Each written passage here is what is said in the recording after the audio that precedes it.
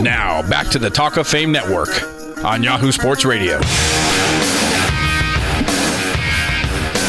Talk of Fame Network, brought to you by Grasshopper, the entrepreneur's phone system. Turn your mobile phone system into a business phone system with Grasshopper. Get a local toll-free number or bring your own. See how it works? Go to grasshopper.com.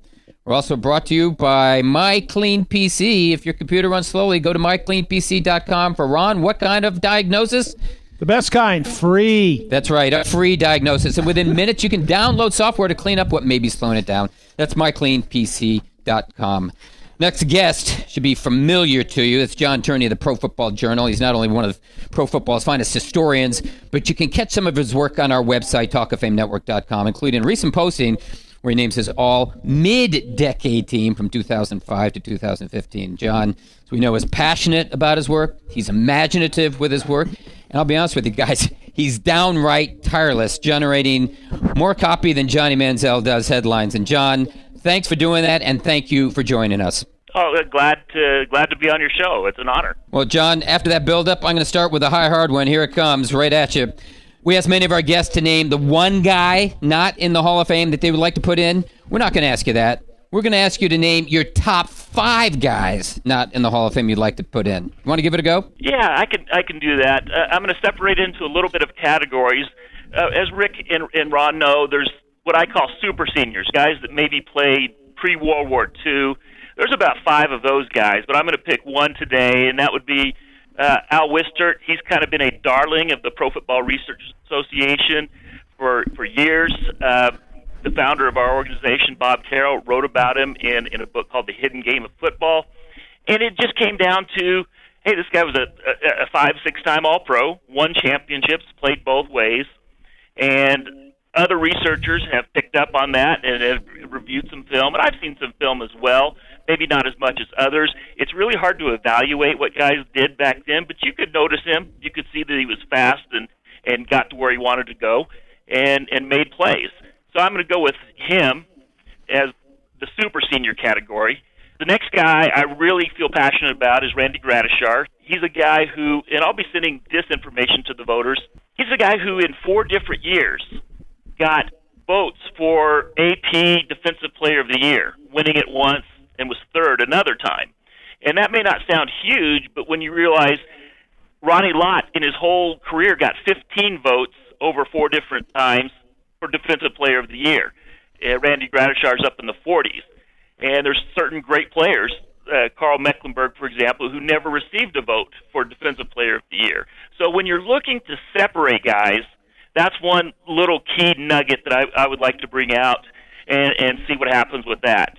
If you're talking running backs, I'm probably going to be in the Roger Craig camp, and I think he should get in terms of he was the NEA MVP in 1988 and was a great blocker, great receiver, and boy, after the catch and when he broke into the open field, he just seemed almost untackleable, if that's a word.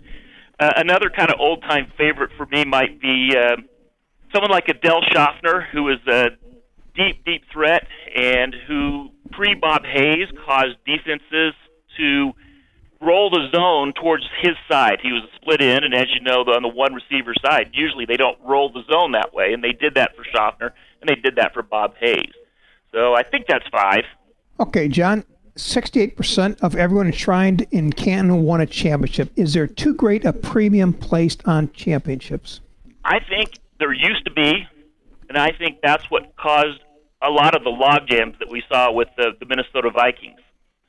For some reason, they had to wait a long time. Even the great Alan Page had to wait a year. And to me, that was just a stunner.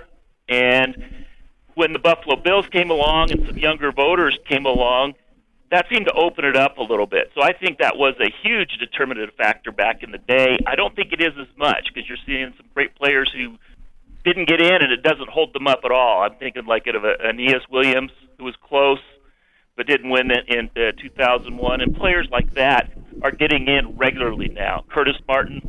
So I don't think it's a big deal these days.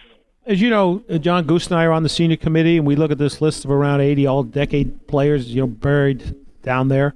And what I'm wondering is, in your opinion, should we be bringing those players out somewhat chronologically, or do we skip over the Duke Slaters of the NFL and even the ill-served 50s and get the more familiar names? How would you suggest we solve the dilemma? I would suggest every other year you pick what I would call a super senior.